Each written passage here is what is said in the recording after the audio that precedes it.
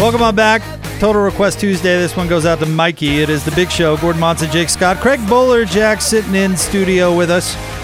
Ricky Rubio made some comments over in Europe. And sometimes, we have to take this with a grain of salt because translations can be a little bit awkward. But essentially said that the Jazz had informed him that he was not their number one priority. And, Gordon, you wrote a column about that today. And fill us in on the column. I want to get Bowler's reaction to this. Essentially, I took it as positive news. One, that the Jazz were honest with Ricky Rubio and told him what their intentions were, what the priorities were. Some clubs wouldn't do that, Bowler. Agreed. You know that. Agreed. And the Jazz showed character in being up front with him.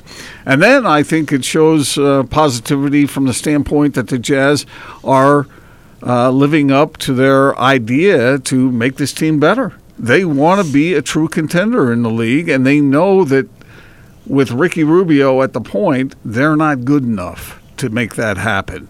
And so now they want to fix that.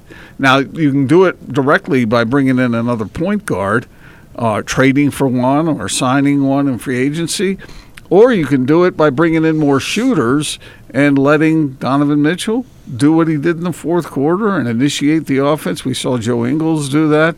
They need more shooting, Bowler, and in this day and age of the NBA, you can't get by, or very rarely can get by, with a guard, be it a point or an off guard, who can't shoot. Yeah, I mean, Chris Mannix, I think, made that very clear, and very few teams have that ability to put a point guard on the floor and be very effective each and every night.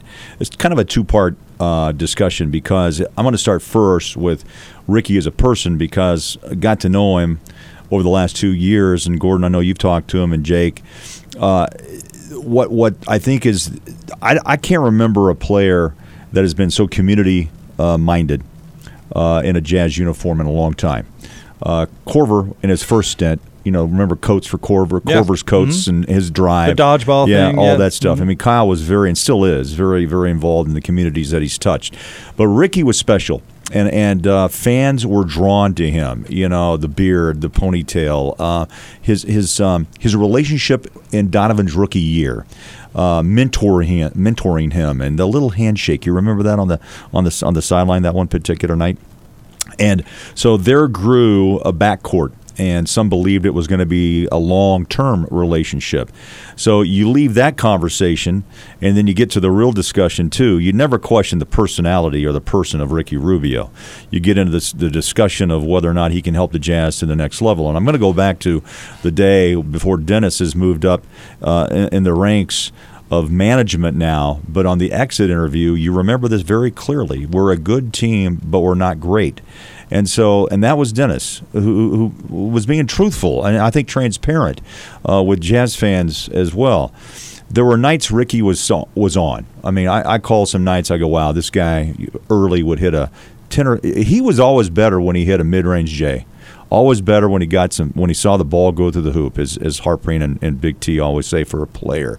But he would miss some layups. He was not the most dynamic three-point shooter. On occasion, he'd be dialed in.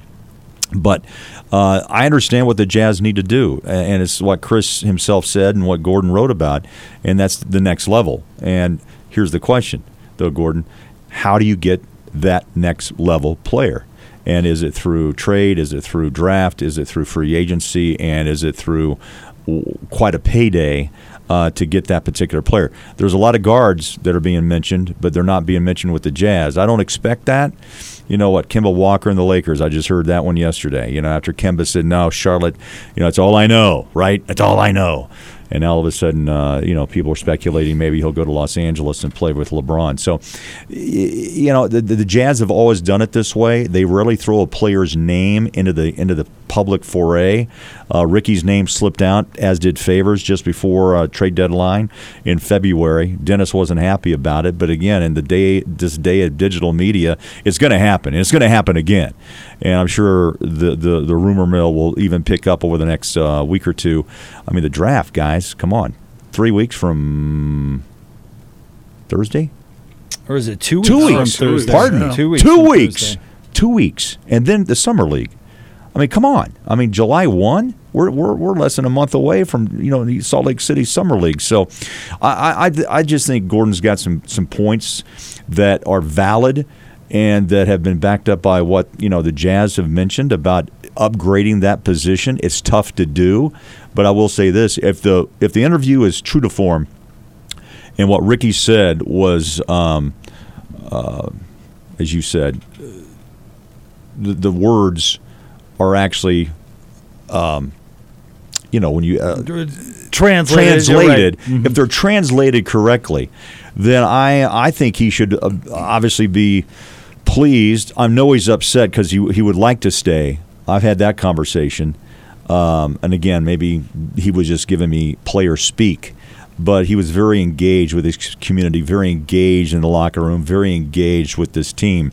But if the Jazz indeed have alerted him, then all that does is help him find his next job. And I can't believe I couldn't lost in translation. That's what I did. I couldn't translate my own words. But I think that bodes well for him, and then it also helps open the door for the Jazz to move forward. And what Dennis said, we're good, we're not great, and I know that's what Jazz fans want this team to be. Do you guys agree with me that it shows maybe a little bit of an attitude change, that the status quo is not good enough, and they are being honest with Ricky Rubio before they have their bases covered? They haven't pulled off a trade. No. They don't have anything solidified at this point, and so for them to be honest with him before any of that is done, I think shows maybe a bit of a shift that they're not satisfied and they want to push this thing forward. And Gordon and Jake, there could be another side of this story. Ricky could maybe not be actually happy with the news, and this was spoken overseas, and maybe the Jazz didn't want this news actually to be revealed at this particular time. I don't know. But again, players react differently when disappointed, and especially if you're away from home here and you're overseas at that home, then you can maybe talk more freely, and maybe your disappointment comes out there. I agree with you, Bowler, in that Ricky Rubio was a rare bird in this particular way. He played with passion. He played with his heart. Oh, big time. And when he found out, he said this, he admitted this, that when he found out the Jazz were talking about using him to acquire somebody else, that it hurt him in the heart. And he said it did affect him. It did, yeah. And I thought that was maybe we don't hear that enough from guys anymore because it is a business. Well, and that's usually the standard line too, Jake, is that I get it, it's a business. You know what? Believe me, we've all been around this sporting world a long time. It does hurt. You put a lot of effort and sweat and grit and grime into a franchise. Now, some guys can walk away easier because maybe they're unhappy anyway, okay? That's not the case for Ricky Rubio. I mean, he was totally engrossed with what this team was doing. You should watch, being on the plane. I mean, he was one of the guys. I mean, he was one of the leaders. I mean, both on and off the floor, and well respected. And so not only would it be difficult for Ricky, but I think, the team will have to kind of readjust their thought pattern and the way that they handle themselves, too, on and off the floor. It was such a tight locker room.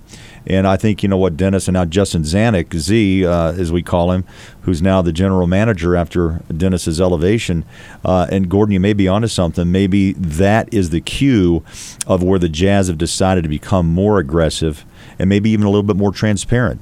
We don't know. But it could be a tip by making that change before the draft that allows the Jazz maybe to make some more aggressive moves. But we'll wait and see. All right, we'll have more with Bowler coming up right around the corner. It is the Big Show, 97.5 and 1280 The Zone.